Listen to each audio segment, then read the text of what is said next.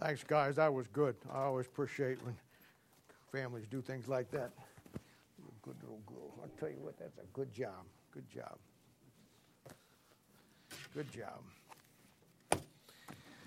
Well, if you have your Bibles, I want to invite you to turn to the book of Proverbs today. As you should be well aware of, hopefully not sick of, we have been coming through the book of Proverbs verse by verse. We're still not really into the Proverbs yet because that doesn't start to chapter 8.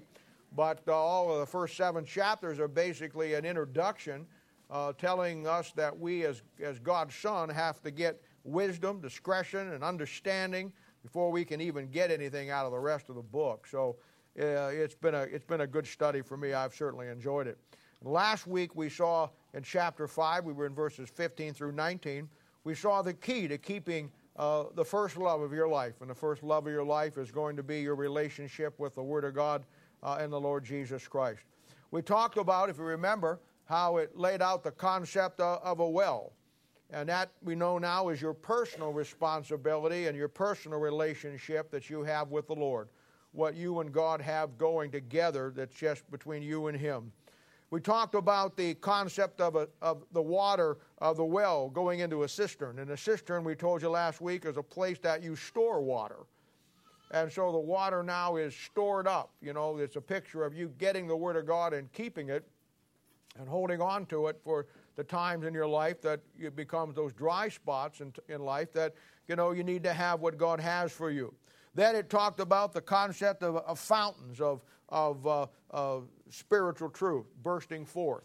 And we talked about how that's a picture of the water you have in your life and your relationship and your marriage, going out into the fountains with young people in your own life, your family, and families ministering together and coming forth out of your family. And then it laid out the concept of running water. And we talked about how that's a picture of never getting stagnant in your life. And stagnant water always turns into a cesspool, a very bad, breeds all kinds of diseases and all kinds of problems. And just like a Christian's life, flowing water is the cleanest, purest water that you get. Believe it or not, when the water flows down through a brook up in Colorado or Montana or Wyoming, wherever you go up in the mountains, it's actually the rocks that purify the water to keep it from getting all the stuff in it, and how true that is in your life and my life as the water of the Word of God in your life and the rock of God in your life, purifying everything that you get. So we talked about all that. We also, in that passage, we got the great truth that how God takes care of us. How He takes care of our families, how all that we have and all that we do, that God always has a hand in our life. I think the hand of God in our life, and I recognize it and being thankful for Him and all that He does in our lives, is probably one of the most neglected things in our life.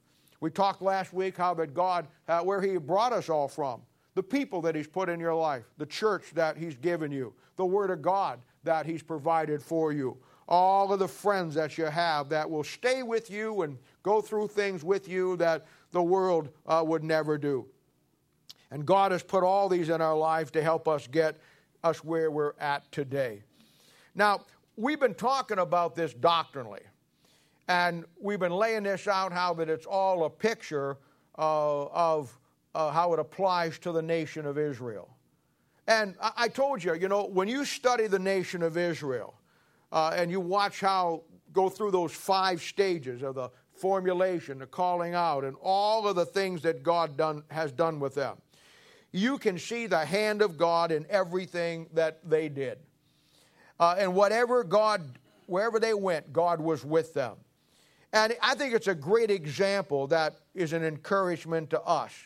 Under the concept of God's Son. Now, I know that Israel as God's Son is a corporate nation. I know that. I know there were no individual sons of God in the nation of Israel in the Old Testament. Exodus chapter 4 makes it very clear that Israel as a nation, a corporate nation, was likened to God's Son. But you and I in the New Testament, because of the spiritual new birth and the kingdom of God that you and I were born into, theirs was the kingdom of heaven, we know that we are God's Son. We are, as individuals, the sons of God. We've talked about it on our Thursday night as we have come through those 7 pillars and all the things that they did. And when I look at Israel and all that God did for them, it's always been an encouragement to me. I look in the book of Exodus and I see how that Israel was floundering down in Egypt. And what a picture that is. Egypt's a type of the world. What a picture that is of how that you and I struggled before we were saved with the world. How the world, like they did Israel, had put us under bondage. That we struggled with everything that went on in our lives, and how God, heard our cry. And how God, with the nation of Israel, He sent them a deliverer, Moses. Moses is one of the greatest types of Christ anywhere in the Bible. He sent them a deliverer.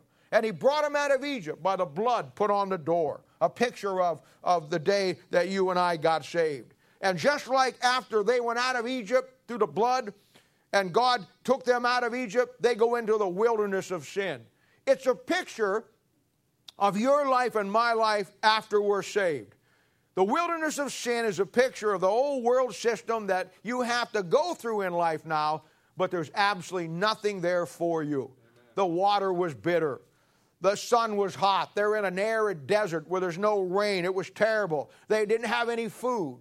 And it's such a picture of you and I after we get saved. This old world will always be at an adversity to us. But what did God do? He did the same thing with them as He did with us.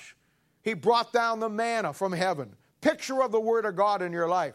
He supernaturally fed them in a wilderness journey, just like in our wilderness journey, He supernaturally feeds us with the Word of God. When He didn't have any water, He brought water out of the rock. The water is a picture of the Word of God, and He gave that water to them supernaturally. And all through that journey, through the wilderness, it's such a picture of what God did for Israel as God's son, but boy, it's also a picture of what God did for me. And it's a picture of what God did for all of us. You know, every step of the way, God was with them and led them. He led them by a pillar of fire at night. He led them by a cloud of smoke during the day. When they traveled, the Ark of the Covenant. Now, the Ark's a type of the Lord Jesus Christ.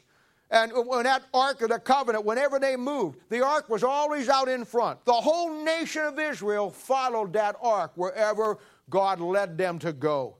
That's a picture of your life and my life, being following the Lord Jesus Christ wherever He wants us to go. Oh, the parallels, they're so unbelievable. God's hand of protection in their life. They journeyed for 40 years. They go through everything. A couple of Thursday nights ago, we talked about when we studied the pillar. One of the 7 pillars was the nation of Israel. We saw the many ways that God likens His relationship to the nation of Israel. We saw, remember I took you in Matthew chapter 21 where you had the story of the householder. And I showed you how that it was a picture of what God had done with Israel. And the Bible says the householder, who's a picture of God, established a vineyard. That's the nation of Israel. And then he goes on in that parable and he tells us that God took that vineyard, He hedged it round about, He digged a wine press, and He built a tower. Now, I don't have time to go into all 3 of those today, but I'll tell you what those 3 things represent. They represent God's protection for the nation of Israel. He just didn't bring them out and establish them and let them fend for themselves. No, He brought them out to establish them for a purpose, and then He gave them everything they needed to protect them, just like He has done for you and me. God protecting Israel as she grew. Isaiah chapter 53, verse 2 is another great picture. There it says, thou shalt grow up before Him as a tender plant. Now, I understand that prophetically that's talking about Christ, but historically that's talking about the nation of Israel.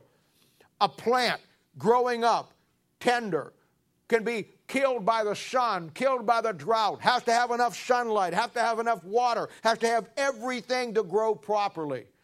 And God was likening the nation of Israel to that tender plant. And God was giving them everything they needed in the right proportion to make sure they grew the way God wanted them to grow.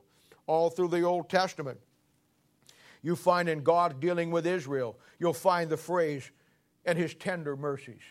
That's one of the most beautiful illustrations in the Bible, wherever you find it. God's tender mercies toward the nation of Israel. Deuteronomy chapter 32, verse 11, there's another great picture. It says, as an eagle stirreth up her nest, fluttereth over her young, spreadeth abroad her wings, taketh them, beareth them on her wings. It's a picture as God, as a mother eagle, looking over her baby eagles, the nation of Israel. We saw a couple of Thursday nights ago, Israel is God's wife. And I gave you all of the verses that show how God, as a faithful husband, as a loving husband, meets every need of Israel. And yet when it comes to the New Testament and us as God's people, the great thing about all of those analogies, that we can apply every one of them spiritually to our lives.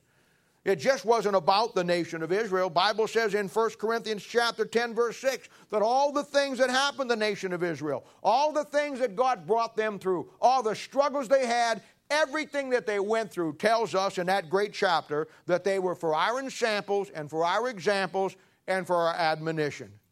We're to learn from them. And you can look back and you can see God's hand and protection in the nation of Israel. And yet, you can apply those things to your own life. Bible says that every hair on your head is numbered. God has an easier time counting it on some of us than He does others, but every hair of your head is numbered. The Bible says that not a sparrow falls to the ground, that God doesn't know about it and see it. And His love for us is an everlasting love that will endure all things. You know, I've told you many times that the book of Song of Solomon is probably, for me as a Christian, and a lot of this today I'm going to talk about, I hope it impacts your life, but it was very clear to me as I was preparing this week that I needed this message much more probably than anybody here. If it gets into your life and does something for you, I'm glad. But you're going to find much of this is directed to me. Much of this is about what I need to do and keep myself on track. But the book of Song of Solomon, you know, no book lays out how much Christ loves me more than the book of Song of Solomon. We talk about the love of Christ. Christians talk about it all the time. But I want to be honest with you, very few Christians really understand the true love that God has for us. You know why that is? Because they don't understand that book of Song of Solomon. We see it all the time. We see that and we get caught up in the love of God. And that's such a used talking point today.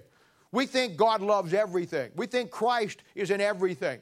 You know, and I've told you this before, you know, when you think about Christ, you know, you realize that the only thing Christ cares about and the only thing Christ worries about and the only thing Christ wants to have anything to do with it is you and me. You see a guy out there that makes the touchdown and he throws the ball down and he gets on his knees and he thanks God. You think God cares about a touchdown? You think God cares about what goes on in this world? Listen to me, folks. God cares about one thing. Christ cares about one thing. All Christ wants to do all day long, 24/7, is one thing. He doesn't worry about this. He doesn't worry about that. He's not worried about the United Nations. He's not worried about the Ukraine. He's not worried about the economic disasters. He's not worried about who's president, who's not president. He's worried about one thing and one thing only, having a relationship with you and me. That's all He wants. That's all He wants. And the reason why so many of God's people don't understand that, they don't understand the book of Song of Solomon. Not only does the book of Song of Solomon tell me how God looks at me so I can understand it, because one of the biggest problems Christians have today, and I deal with it all the time, especially young Christians. Some older Christians have a problem too when they don't grow the way they should. But the biggest problem God's people have today is they don't really see themselves the way God sees them. They really don't know who they are in Christ. And the only way you're going to really understand that is to understand when God looks at you what He thinks. The only way you're going to know that is that you realize that God's focus is not on this over here or world events over here or world stuff like that. You say, what about Israel? That's God dealing with Israel. That's His side of the fence. That's His wife. Yeah. Christ's not dealing with Israel. God's dealing with Israel. Christ is dealing with you and me. That's all He wants. And that great book not only tells me as a child of God how He loves me, but it's very clear of how I should love Him back. And I want to tell you, this is This is a sad message today. It is. It's a sad message. It really is.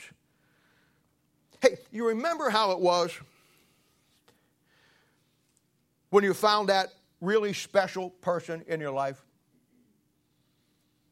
How at some point in your life you found that person that you either wound up marrying or at that particular point you thought you were going to marry. And, remember how it was?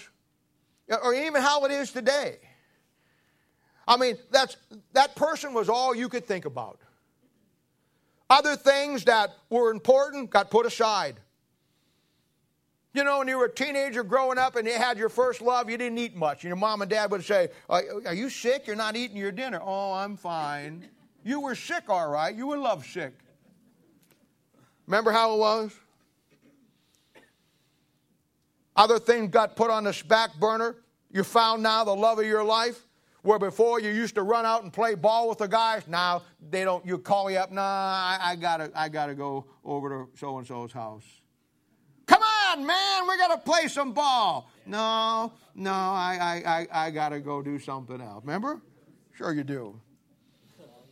Used to hang out with the guys or used to hang out with the girls, and now you don't hang out with them anymore. You're hanging out with that special person in your life. You talk all day on the phone if you can. You text all day on the phone if you can. This was before they had the family plan with their phones. And I know why they did the family plans. Because they realized that people in love just make phone calls all day long. I had one kid one time, his dad brought him into me years ago. He was so upset. His son had gotten this girlfriend. And she was a nice gal. He was a nice kid. But you know how it is when love bites you? The phone bill was $600 for his phone. Hey, don't laugh. I've seen people at the end of the month, 1,000 texts in a month. Now, you're not either, you figure it out. I don't, you're either not eating or not going to the bathroom. I don't know what you're doing.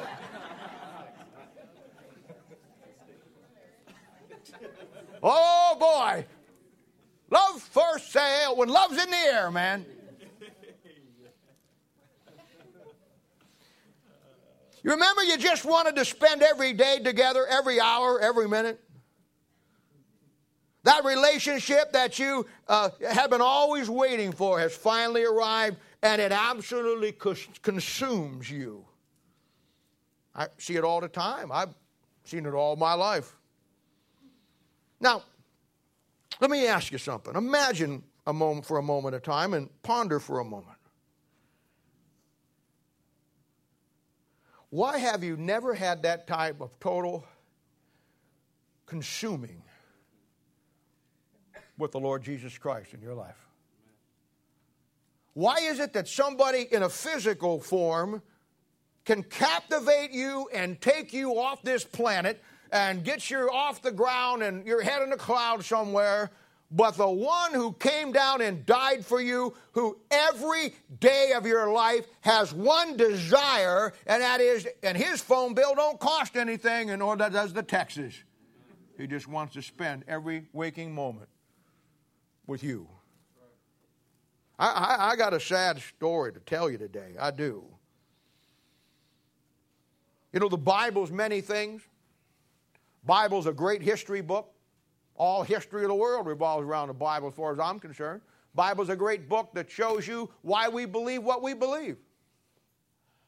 Bible's a great book on prophecy, shows you what is going to come down the line someplace. Bible is a great book to show you how you can get rid of your sin and come to a saving knowledge of the Lord Jesus Christ. But you know, for you and me who are saved, and I love the Bible for history because I love history. I love the Bible for what Christ is coming back because I want him to come back. But you know, the greatest thing for you and for me after we're saved that the Bible represents 66 love letters that God wrote you. I can't imagine that God's people who took God's salvation, many of them will wind up at the rapture and have never read those love letters one time. It's a sad message I must bring to you today. And I'm not preaching this to you. I'm preaching this to me. Last week we saw in chapter 5, verse 17, where it was talking about the things that God gave us, and it said, let them only be thy own. The concept of your heart being the jewelry box that every woman has in her bedroom, where she puts all of the special things that the man that she loves or the person that she loves puts those things, gave her, whether it be her mother or her father or somebody in her life, and she keeps them there because she goes there and she wants all of those special memories in one place. Well, for you and for me as the child of God, that jewelry box should be our heart. There we'll find the things that He and He alone gave me and you. That are the things that I cherish and you cherish, and every one of them is so special. You ponder them. You look at them. You think about where you were in life when He gave you exactly that you needed. The special things that God gives me and God gives you through His Son till we all get together again. Now today I want to read for you chapter 5, verses 20 through 23 of the book of Proverbs. And by my way of thinking, based on chapter 5 and what we've seen so far, I think this is one of the saddest messages in all of the Bible. And I'm not going to preach this to you today. I'm really not. I'm really not. This is not a message that you preach. This is one of the saddest things in all of the Bible. You know, in the Bible there's some really sad things that move me when I read them. I think about Zechariah chapter 13, verse 6, where one of the great verses that it talks about the Lord Jesus Christ. And somebody comes up to him and he says, how'd you get the wounds in your hands and your feet? And instead of saying, well, the enemies, you know, the world, this or that, did this to me. You know what he says? He says, I was wounded in the house of my friends. That's sad. You ever had your friends hurt you?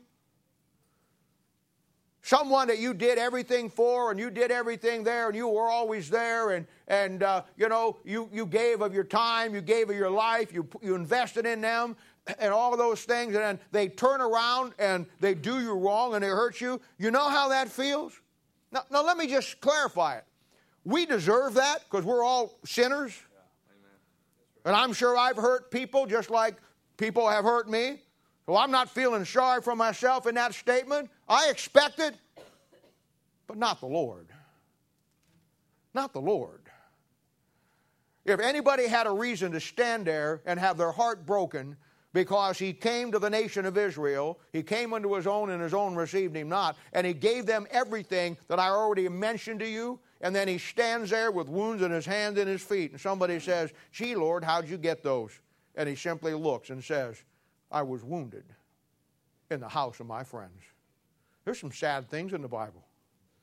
There's some sad things in the Bible. I think it shows after what we have seen the last couple of months in the book of Proverbs and how our continued refusal to allow God to be part of our life.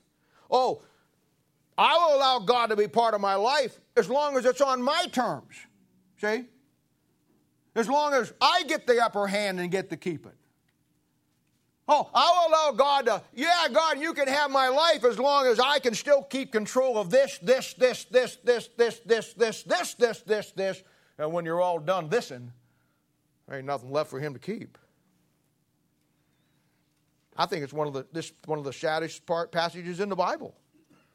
Jesus. I mean, the only man who never did anything to anybody and did everything for everybody, yet nobody wants to love him back with the same love that he gave us. That same total commitment.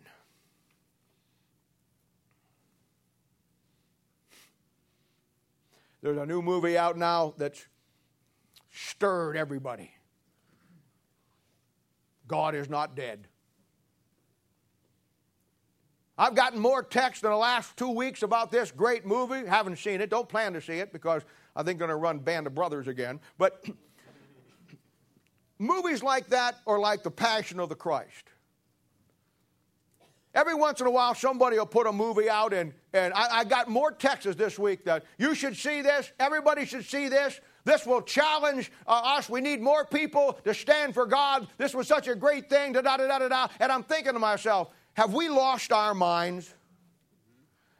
I had a book long before the movie came out that was my motivation for me serving God. Amen. I know He's not dead. I just talked to Him this morning. Amen. What is wrong with us?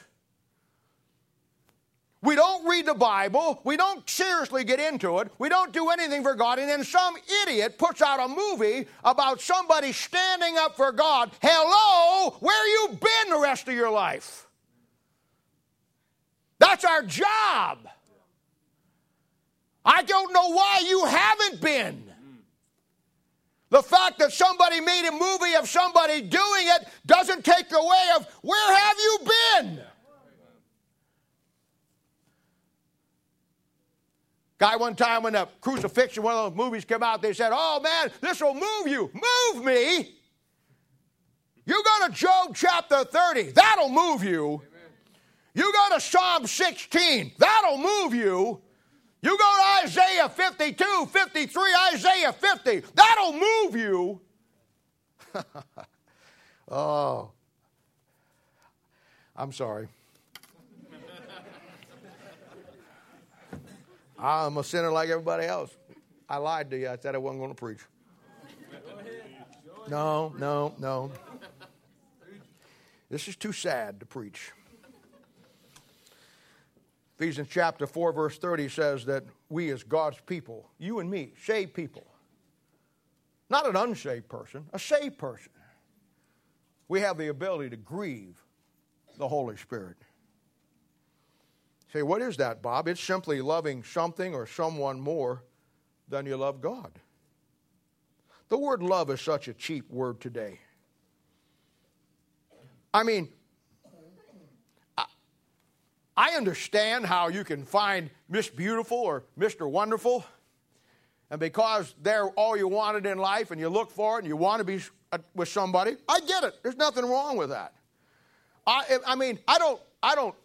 I'm not justifying loving that more than God, but I do understand that when you have a flesh and blood body there and God is a spirit, that if you don't have all your ducks in a row, it's easy to go that way because you can see that person, you can talk to that person. Not that you can't God, but you know where I'm going. But we as God's people today, we love things that can't love us back. Some of God's people love their lawns more than they love God. Do you know that? All you got to do is, I got my problems in life, but all you got to do is look at my lawn. You know that ain't one of them.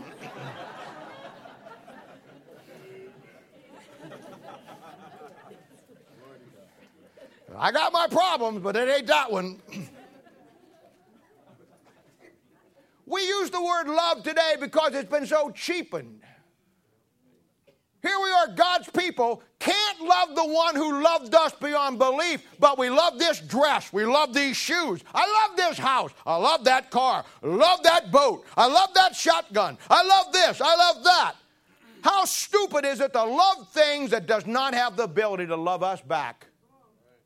And yet all the one who died for us, who loved us, who waits every day when you get up, when I get up, for the first words out of our mouth, to start that conversation all day long, and we don't. It's a sad thing. It's a sad thing.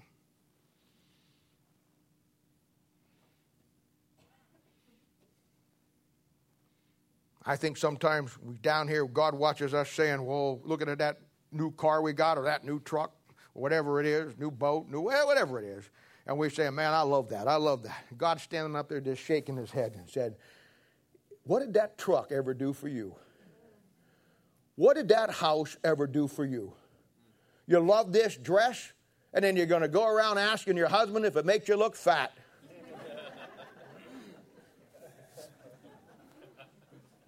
And you're going to cause him to stumble and lie.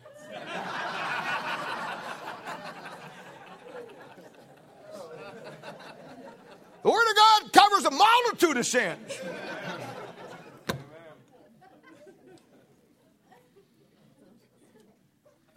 Now look at Proverbs chapter 5 here for a few moments. Let's look at verse 20 to 23. I think this is just really sad. And why wilt thou, my son, be ravished with a strange woman, and embrace the bosom of a stranger? For the ways of man are before the eyes of the Lord, and he pondereth all his goings. His iniquity shall take the wicked himself, and shall be holden of the cords of his sin. He shall die without instruction, and in the greatness of his folly he shall go astray. Now, Father, I need this today probably more than anybody. But I know that the reality of that is there's others here that need it too. But Lord, I need to say some things today, and I don't want anybody here to thinking that I'm saying it to them. I'm saying it to me. If the Holy Spirit of God takes it and puts it on them, then that's okay with me, but that's not what I'm looking for today. I'm looking for a reevaluation of this great chapter. And you know, the sad part of this, Lord, or the good part or the bad part, however you want to look at it, is that these people only have to hear this message once. I've been through it 50 times this week. And every time, Lord, it reaffirmed in my own heart and my own life, Lord, that some things that we all need to look at, but I need to look at. So help us today. Lord, we give it to you. We love you. We know that you love us. Help me never to forget all that you've done for me. And I can't speak that for anybody else, but I can speak it for me. And we'll thank you and praise you in Jesus' name. For our sake we ask it. Amen. Now look at verse 20. Doesn't that just break your heart? And why wilt thou, my son, be ravished with a strange woman, and embrace the bosom of a stranger?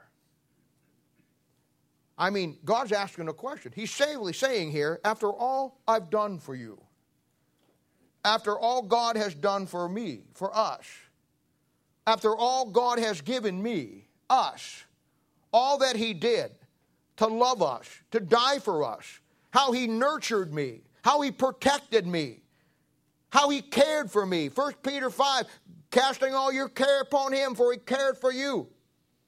How he orchestrated in our lives every circumstance to get me, us, you, to him. He's saying, why? It's a question. Why?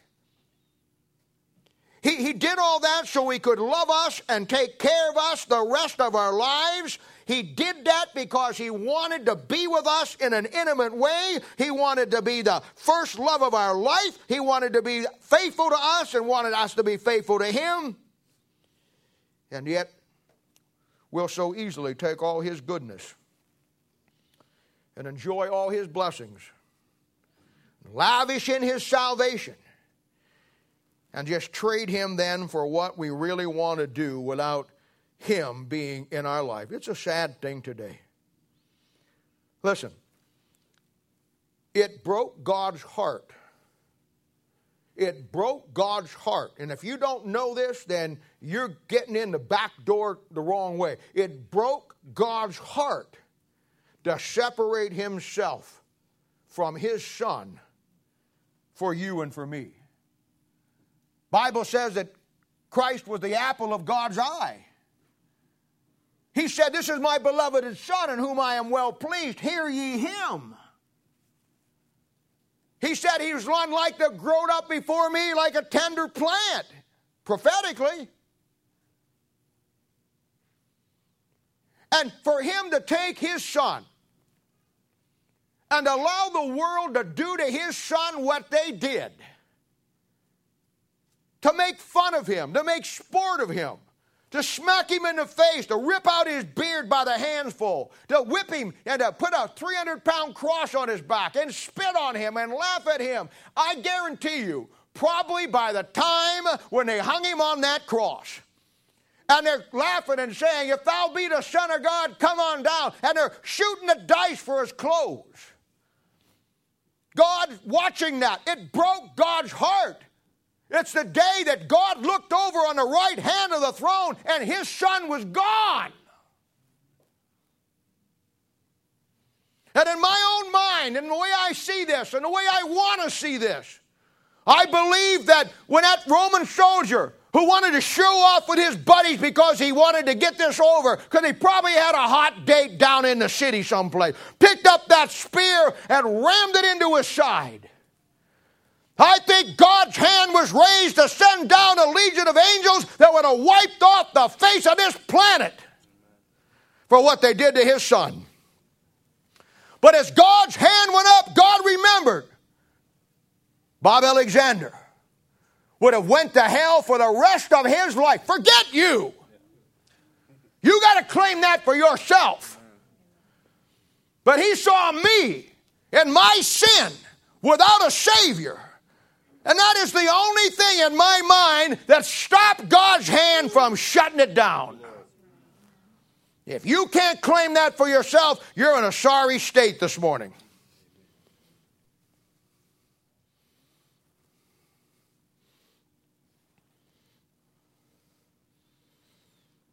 I guarantee you, Easter.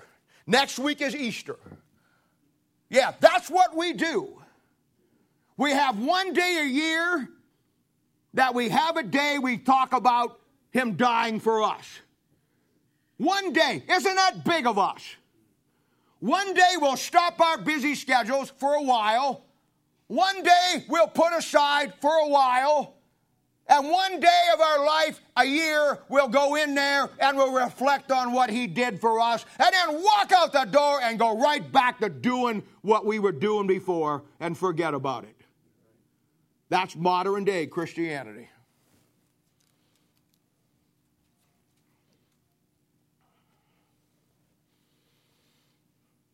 I guarantee you, it breaks God's heart when I, as a child of God, when we as God's people will ravish ourselves with the things of this world, but will never ravish ourselves with the things of God. The Laodicean church in Revelation chapter 3 has been called the church that made God sick. And I understand that concept. But I want to add to that, the Laodicean church, our church age, is also the church that breaks God's heart. I talked last week about seeing things come full circle in life. And understanding better why things are the way they are, why people are the way they are. And in my 63 years of walking this planet, over 40 of them preaching the gospel. If I've learned anything about God's people over the years, it's the fact that some of them are the most selfish, self-centered folks on planet Earth. If I've learned anything, it's that God's people, some of them, can be the most thankless people on this planet. And if I've learned anything, God's people, some of them can be the most unforgiving people on this planet. Oh, they will take God's forgiveness for themselves and their sins, but they'll never give that same grace to anybody else.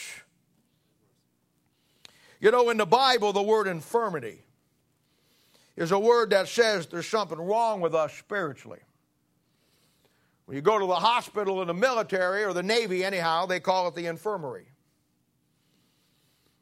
The word infirmity in the Bible is a problem that we have. And the Bible lists three main infirmities that I have and that you have. We all have them. And these infirmities will always lead for us to take God's salvation. Yes, we'll get saved, but then we'll say, I'll take his salvation, but I'll reject him when it comes to changing my life.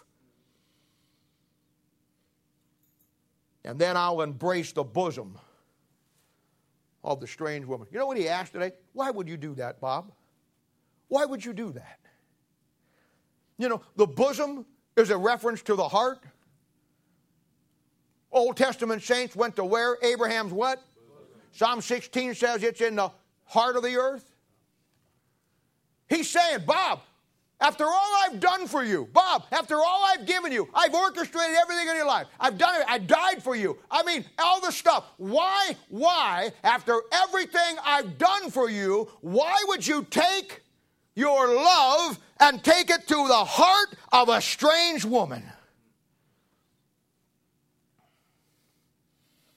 God in verse 20, he's asking that question.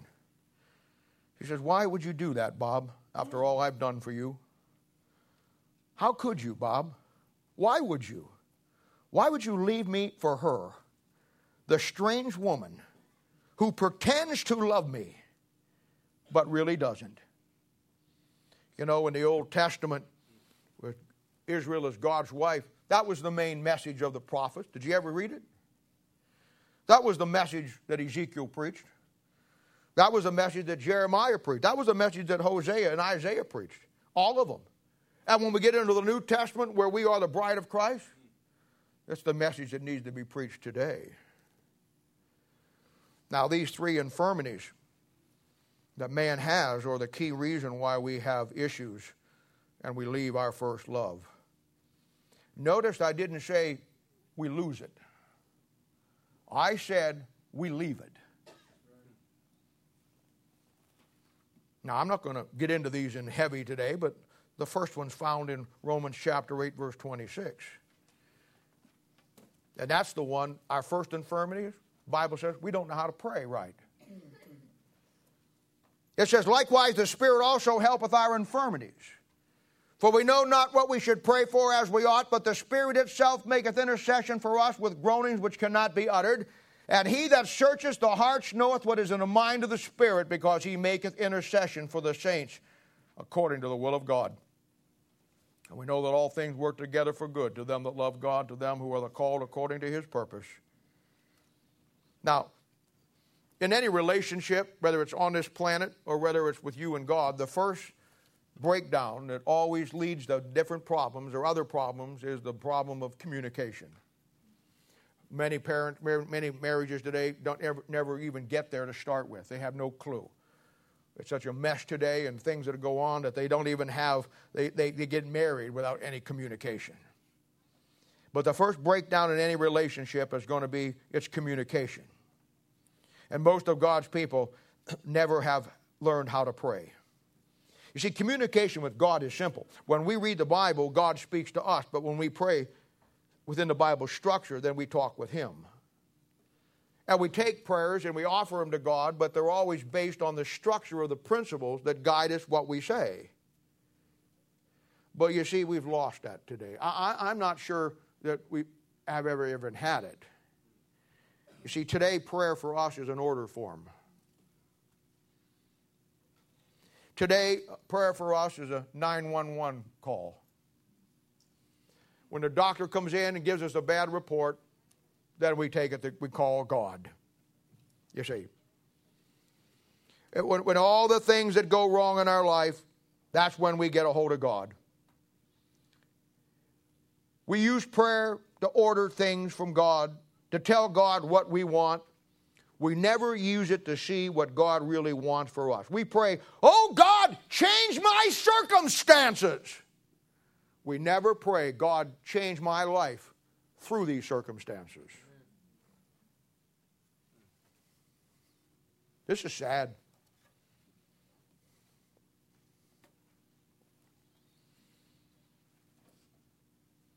I'd say the number one issue today is we simply, biblically, don't know how to pray, according to Romans 8:26. Second infirmity. And like I said, I'm not preaching on these today. I got a ways to go here and some things to say. Romans 6:19, we are flesh.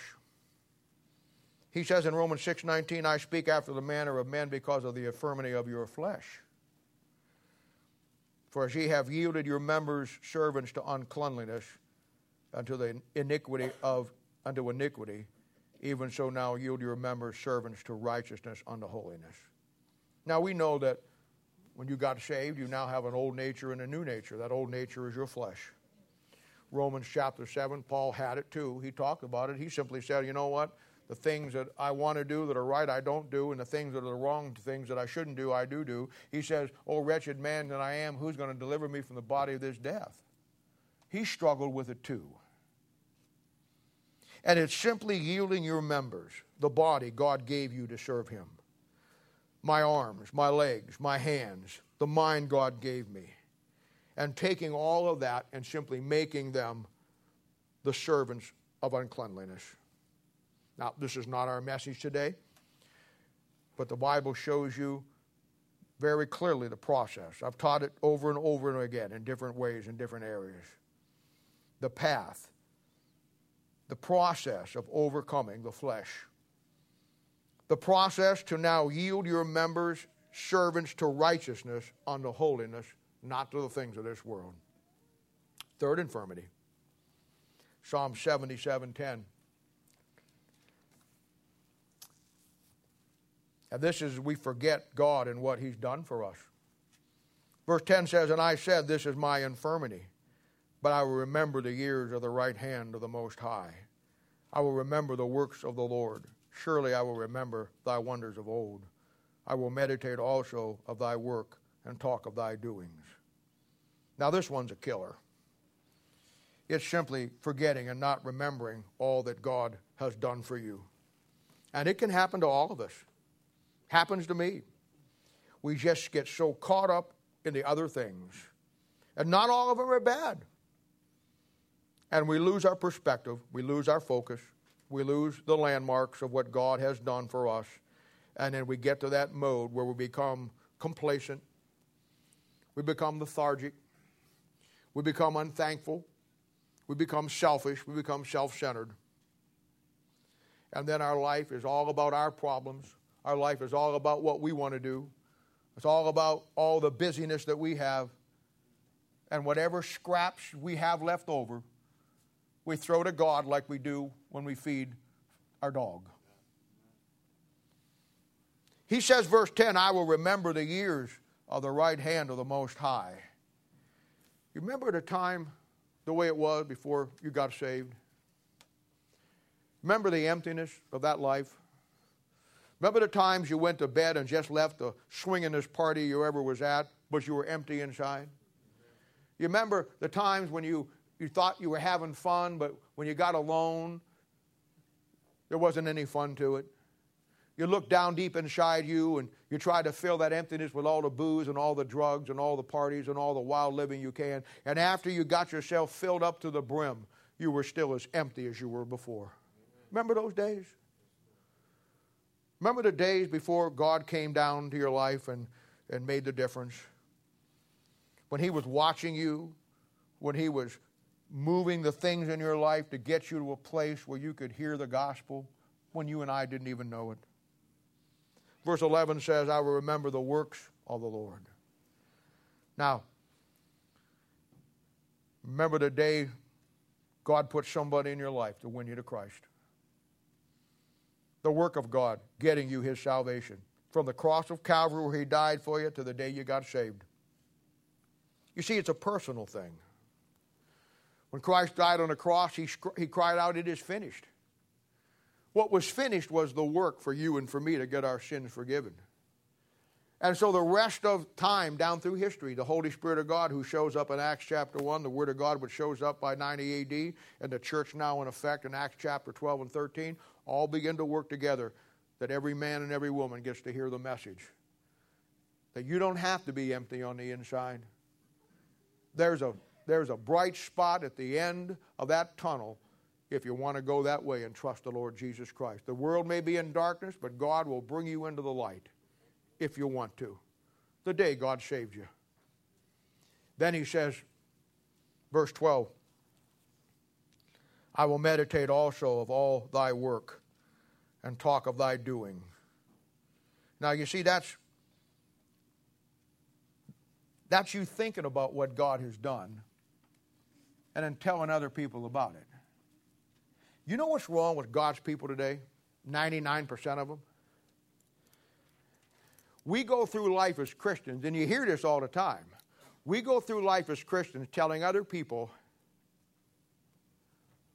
what God will do for them. But the real message is not just what God will do for them, but the real message is what God has done for you. You know why God's people don't take that form? Because they have nothing to talk about. They've lost their families. Many of them have had more problems than unsaved people have. How do you tell? How do you help some young family when it's struggling with their kids when your kids won't even come to church? You see, you get to the point in our lives. We get to the point where we don't have nothing to say. We can only go and tell people, well, God will do this for you. God will do this for you. Oh, you're having problems here? God will do this for you. Didn't work for me, but it'll work for you. How ludicrous that is. You know why those things happen? Because we forget. We've forgotten.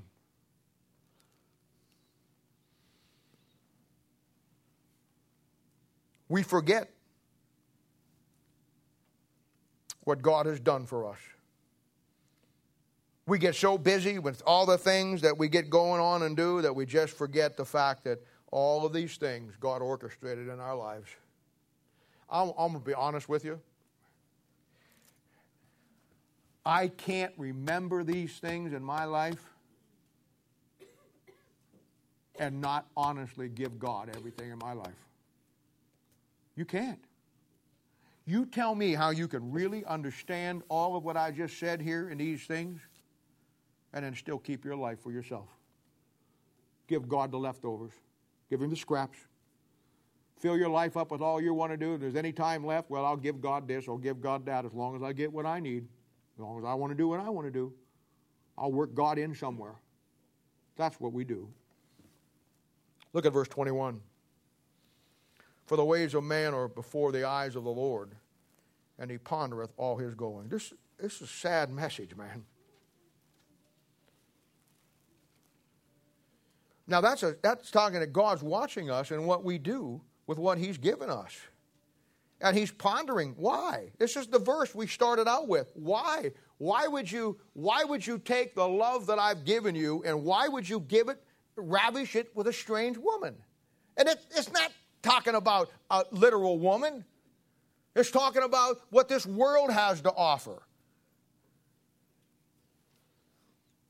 That's God watching us and what we do with what He's given us and then pondering, thinking, saying to himself, why don't you love me back the same way I love you? Bob, why don't you do that?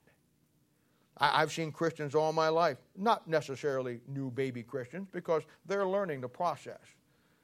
Older Christians, the ones that have been around long enough now that you've gotten stagnant. Your life has pretty much come full circle, and it's very obvious where the disasters are. And it's very obvious that something's wrong someplace. And your life now has come full circle. And you get frustrated. You get emotionally all caught up with the thing. You know why? Because end of the day, the reality has set in.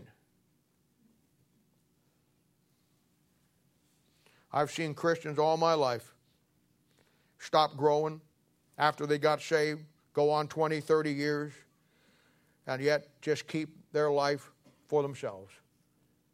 Or they got so many problems in their family or plenty problems in their marriage or problems in all of this stuff because they haven't done what they needed to do that they can't ever get to God.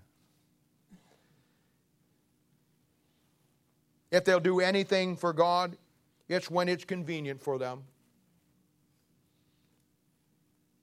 They'll give to God when it's in their time frame.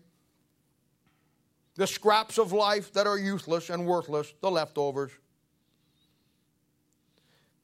They'll go to church on Sunday morning when they're not too tired. They'll come on Thursday night, there's not a ball game on.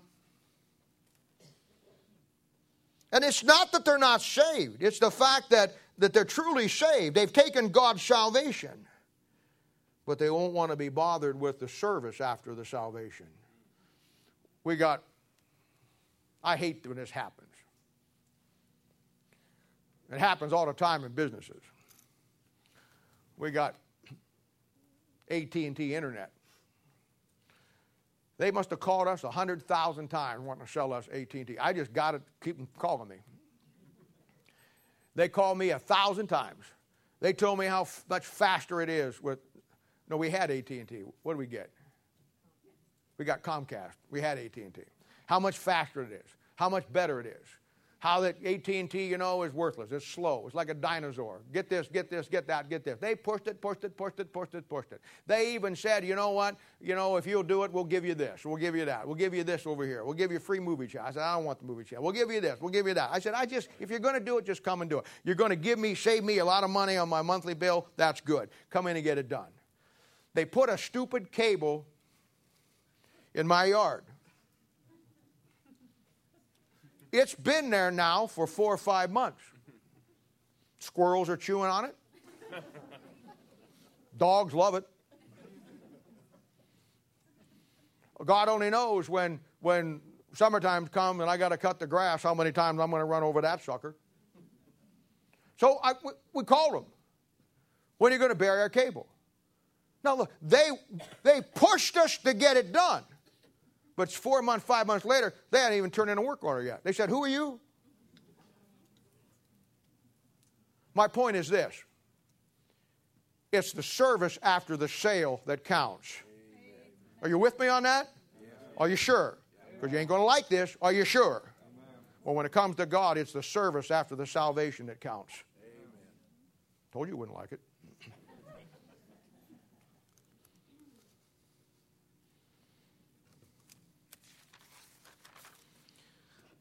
People will get saved, take God's salvation, and then keep one thing that God saved them for and needs their life to be a helpmeet, and just keep it to themselves.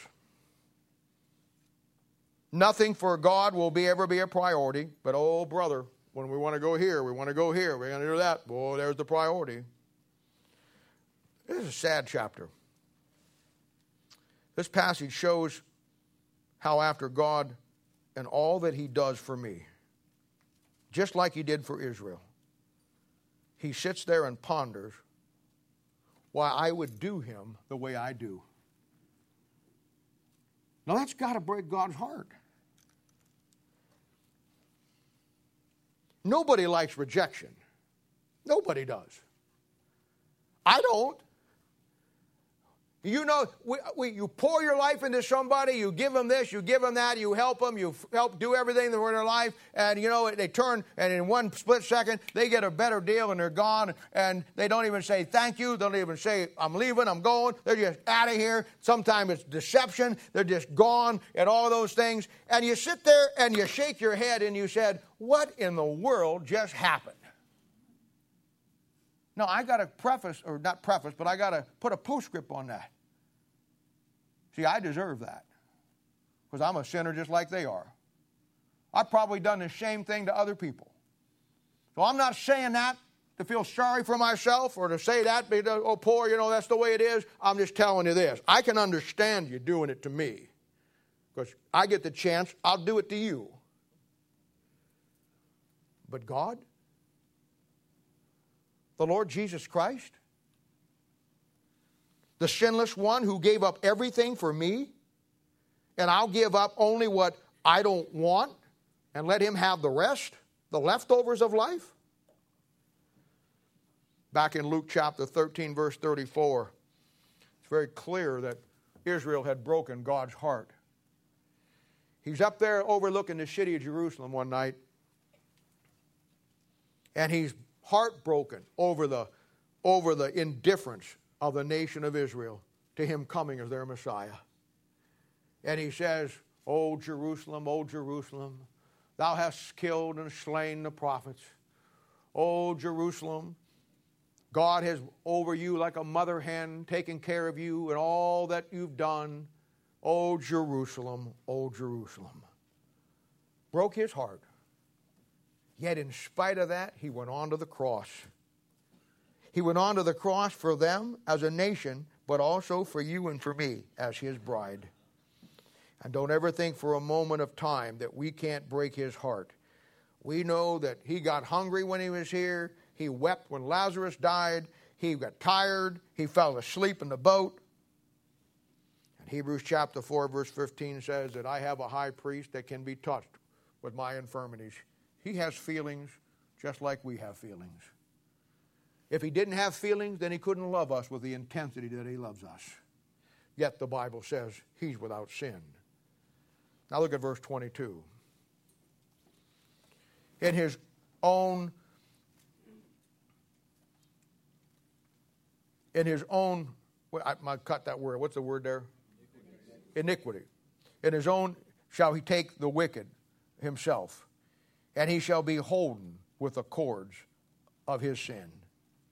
Now, that's a great verse because it tells me that we get taken in our own iniquity. Bible says God tempts no man with evil. We get taken in our own iniquity when we don't do what's right. Now that verse tells me, as a Christian, with life, living on planet Earth, I need somebody who knows more about life than I do. As a pastor, I need people in my life who know some things that I don't know. Most pastors, they want to project that they can handle everything. They know everything. They'll do everything. That ain't me, pal. I know my limitations. There's things that I do well and there's things that I do terribly. But I've been smart enough to learn to find the people around you who to do the things that you don't do well and have them do them for you. Delegate it out. But I understand that we all need somebody in our life who knows more about things than we do. I need somebody like Gary who knows about cars. Because when my car breaks down, I'm ready to sell it. I have no clue what's wrong with it. I can pop the hood and look under that thing like you do, and I look at that thing and I say to myself, well, there's the problem, an engine. I've always loved the guys and marveled at the guys that can, when a woman's stuck along the road, freeway someplace, he walks up there, and he's got the skull in his back pocket and he's got his hat and he's got a greasy old suit out in work, and he says, well, pop the hood, hon. He pops that thing up and looks down in there and he says, you got a screwdriver? She says, yes, I do. Give him that screwdriver. He sticks that screwdriver down there and says, try it now. And it starts. I tried that one time, blew that screwdriver in half, burnt my hand. I don't know what he touched. I need somebody in my life who knows more about cars than I do. I need somebody in my life who knows about more appliances when they go bad than I do.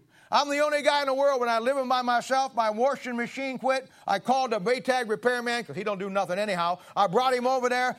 This was many, many years ago. I paid $40 to learn on a service call that you got to close the lid before it will start. I need help.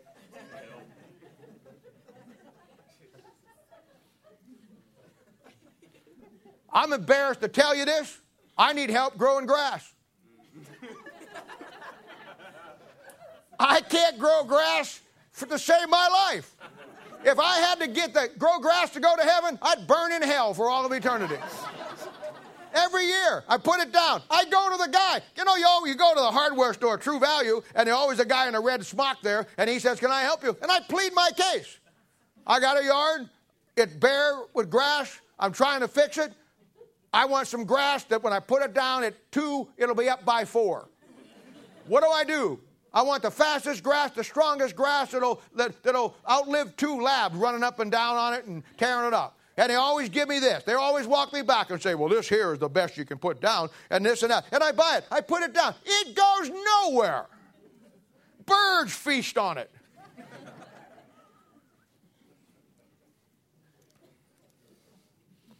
There are so many things in life that I know absolutely nothing about. I'm lost. And I need people who know to help me. And brother, when it comes to life and the issues of life, with its pitfalls, its snares, its traps, I need somebody who knows more about life on planet Earth than I do. And that's God in this book. He knows all the traps. He's the Ancient of Days. He knows that if I'm left to myself to figure it out, in my own stupidity, it'll take me down. I'll get a stronghold in my life. I'll be bound with the cord there that he talks about. Proverbs 5:12 says, holding with the cords of his sin. Ecclesiastes 4:12 says, a threefold cord is not easily broken. We saw the example with Samson, where his sin bound him, his sin blinded him, and then his sin grounded him. That's me. And that's also you. We need somebody in life who knows about more life and the issues of life than we do. Then he says in verse 23, this is sad, man. Yet I have seen this all my life. He shall die without instruction. You know, it's hard to grasp a child of God going through life totally without any of God's instruction in his life because he took salvation, but he or she will just absolutely refuse to give God anything meaningful in their life other than what is convenient in their time frame.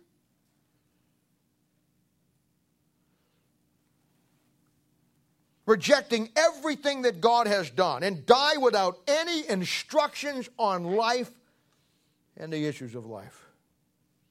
But I've seen it all the time. I've seen them die as a dope addict, all because they wouldn't listen to anybody. I've seen them die as an alcoholic when they're 40 years old, 50 years old, life cut short. I've seen them die because of all of the things that they put in their body. I've seen them die addicted to gambling. I've seen them die addicted to the world that God saved them from. I see it happen all the time. And as the verse says, it simply starts by, in the greatness of his folly, he shall go astray. We just think we know more about life than God does. I have a lot of parents that have teenagers over the years. And when those kids reach a certain age, 16 or 17 years old, they always begin to challenge authority, and that's when you gotta put the pedal to the metal.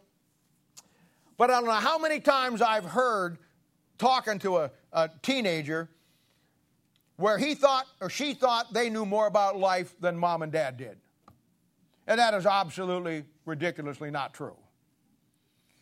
And I've seen mom and dad struggle with that. I've seen mom and dads and kids go round and round and round on that, where the parent would try to get their kid to understand that the parent, because they are older and been around a little more in life, that they absolutely do know more about life on planet Earth than that 17, 16, 18-year-old does, and that is true. But let me tell you something. I've seen the parents do the same thing when it comes to the Word of God in the Bible, that they think they know more about life and living their life than God does. The way it works. Sad, isn't it?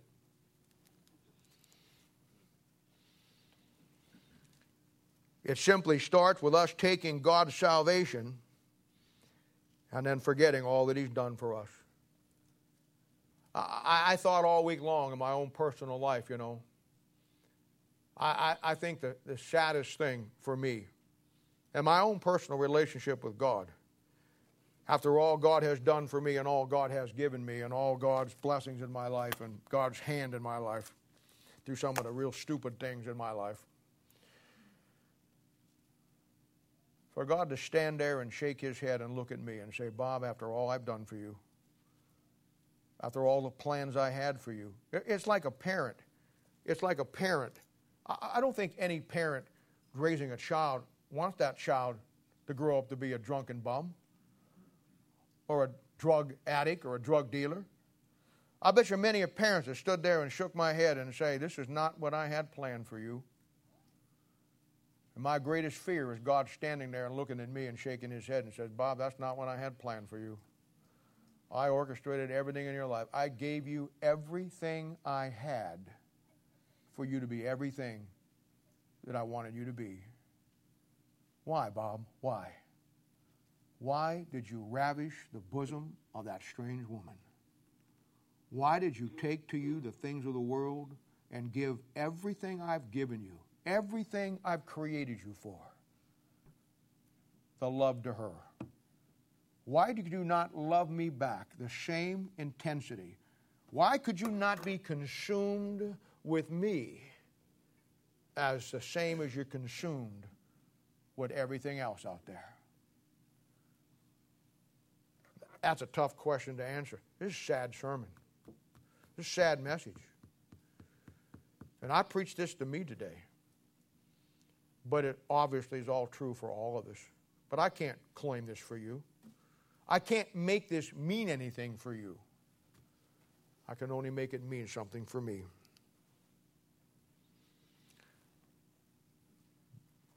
Somebody said one time,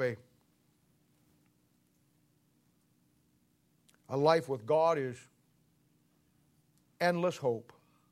Boy, that is so true.